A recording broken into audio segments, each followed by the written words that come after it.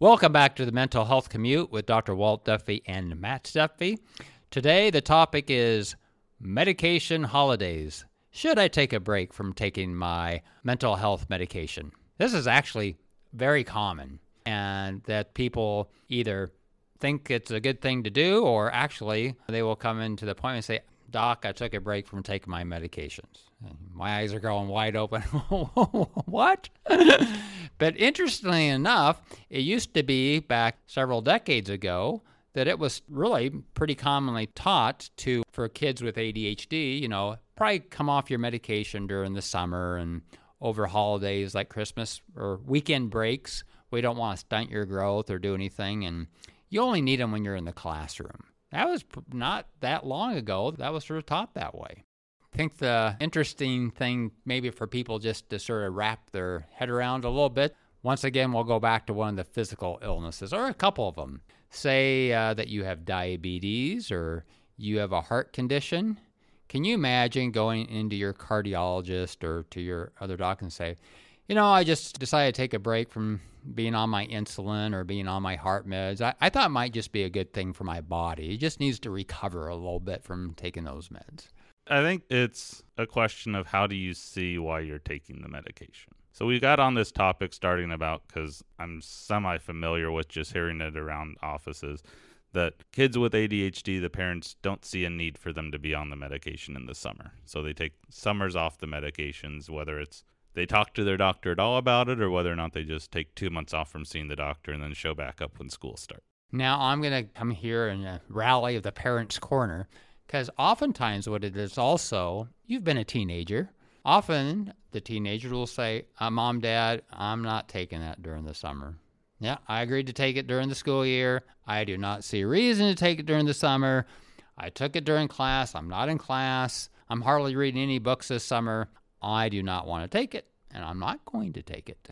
What I hear a lot in how this is expressed, right, is I need the med to address something external. I'm not worried about what's going on internal. If the situation or problem area in my life I'm not currently engaging in, then I don't need the medication that fixes me in that problem area. So I don't need the med for me. I need the med for that situation. Yeah, this is really interesting because this just occurred to me as we just sort of randomly chose this topic, follow up to our last topic, which was, is it okay not to be okay? A lot of reasons people try to come off their medications on their own or not take it is they really haven't accepted that it's okay not to be okay, that there might be something that we might need help with, whether that's the medicine we need to take all the time. The hope that the person is often having is, maybe if I just stop this, fix whatever it was supposed to do, fix the problem, and it is now gone. Sadly, most of the things that we give medications for in psychiatry and mental health, they're not cures. Right, there's unfortunately still today no cure. Yeah, sometimes they spontaneously remit or go away, or they become not a functional issue. You can get remission from a depressive episode, but you're still vulnerable for another depressive episode to come. So we might bring people off medications for some reasons, like you've had one depression episode in your life, never had any family history, you've been doing well for the past year, no symptoms, you've only had one episode, so you deserve to see if you can come off of that on a tapered schedule under the guidance of somebody that you're seeing. But you put yourself actually at an increased risk of being on new medications, higher medication dosages, and an increased number of medications if you keep taking yourself off. I sort of think of the brain as just this incredible machine. The more information you give it, the smarter it becomes. I'm throwing meds at your brain, and your brain is going, I've seen that. We all know about antibiotic resistance, right? You think it's a lot different with psychiatric medications? You've given me that med, and now you've given it to me, and then you've taken me off of that medicine. So now I know what it's like when I'm on it. This is your brain talking. And now I know what it's like off of it. I bet you I can sort of work my network around. We've talked about neuroplasticity, how your brain can change and respond. I bet you I can make it so I don't respond to that medicine anymore. Now, that's a very simplistic way of looking at things. Your brain is super, super smart. The first question, just to get out there, is there ever a situation where there's medical evidence that it's okay to do either a medical holiday or medication schedule where you're not taking it every day? I do this all the time with, kids as they're growing up with the parents or others.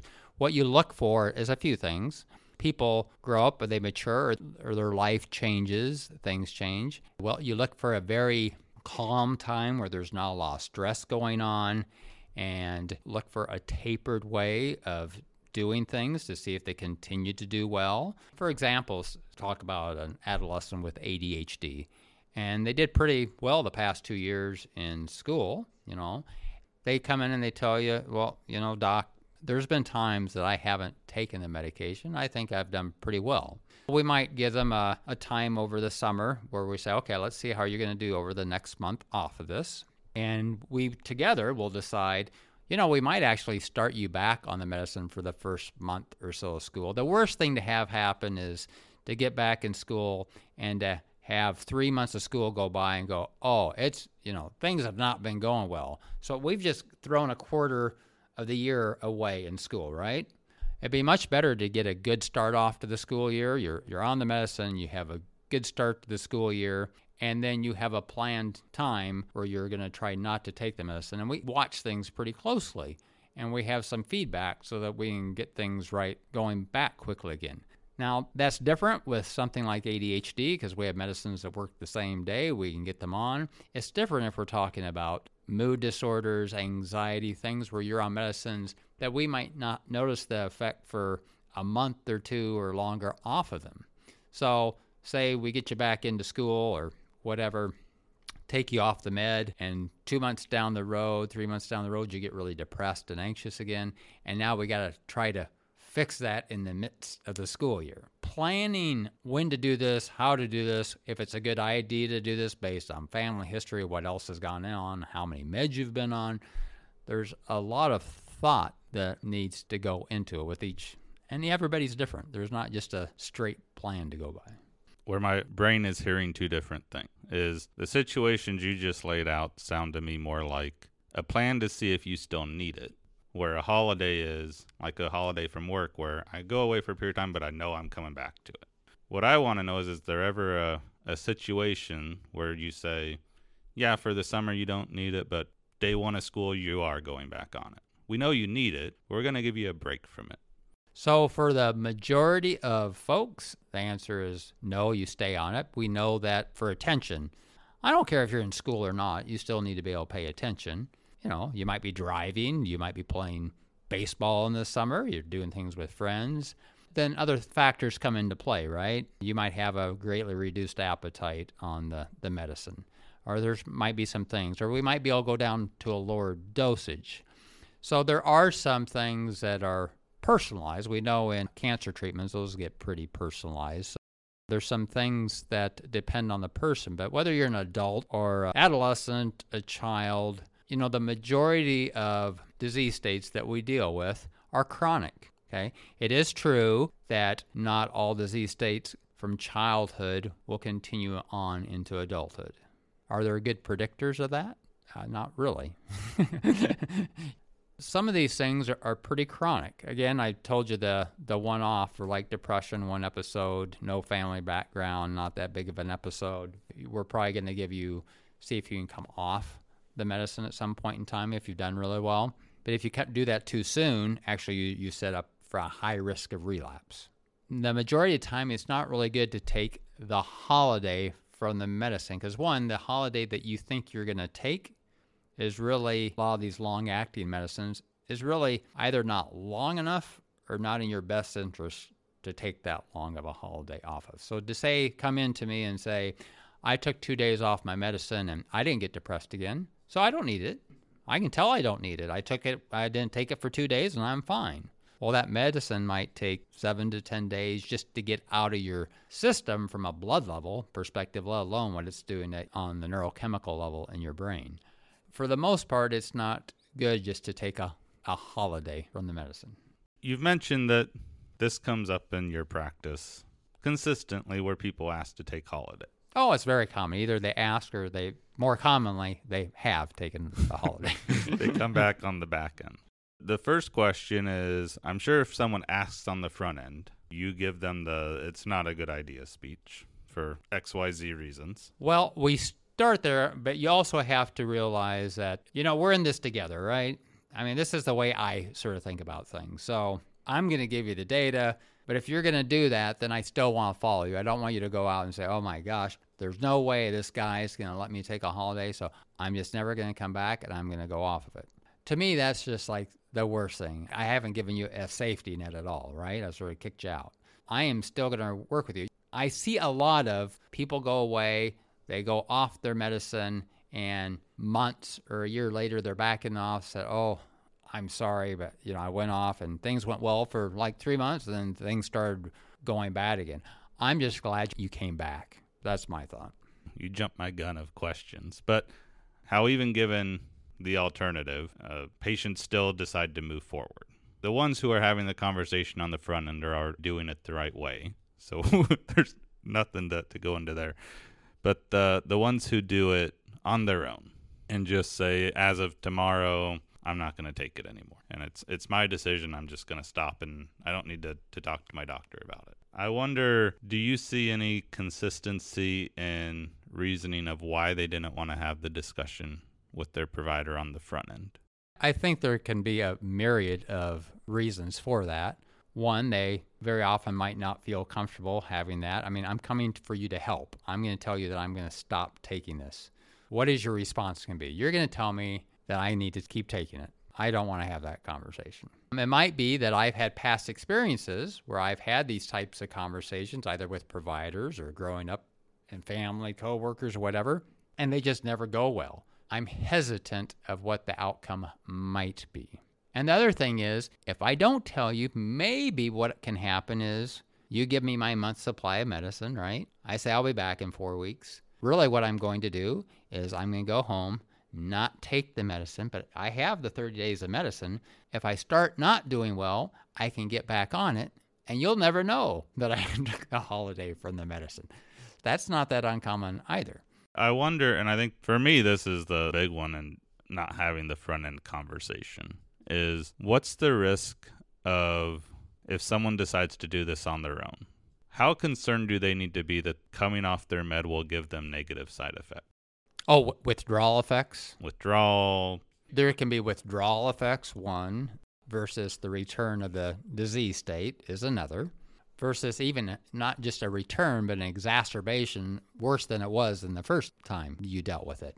The withdrawal effects from various medicines can happen anywhere the same week to a week or two after, right? And then you can get those confused, if we haven't talked about it, with a return of the disease state.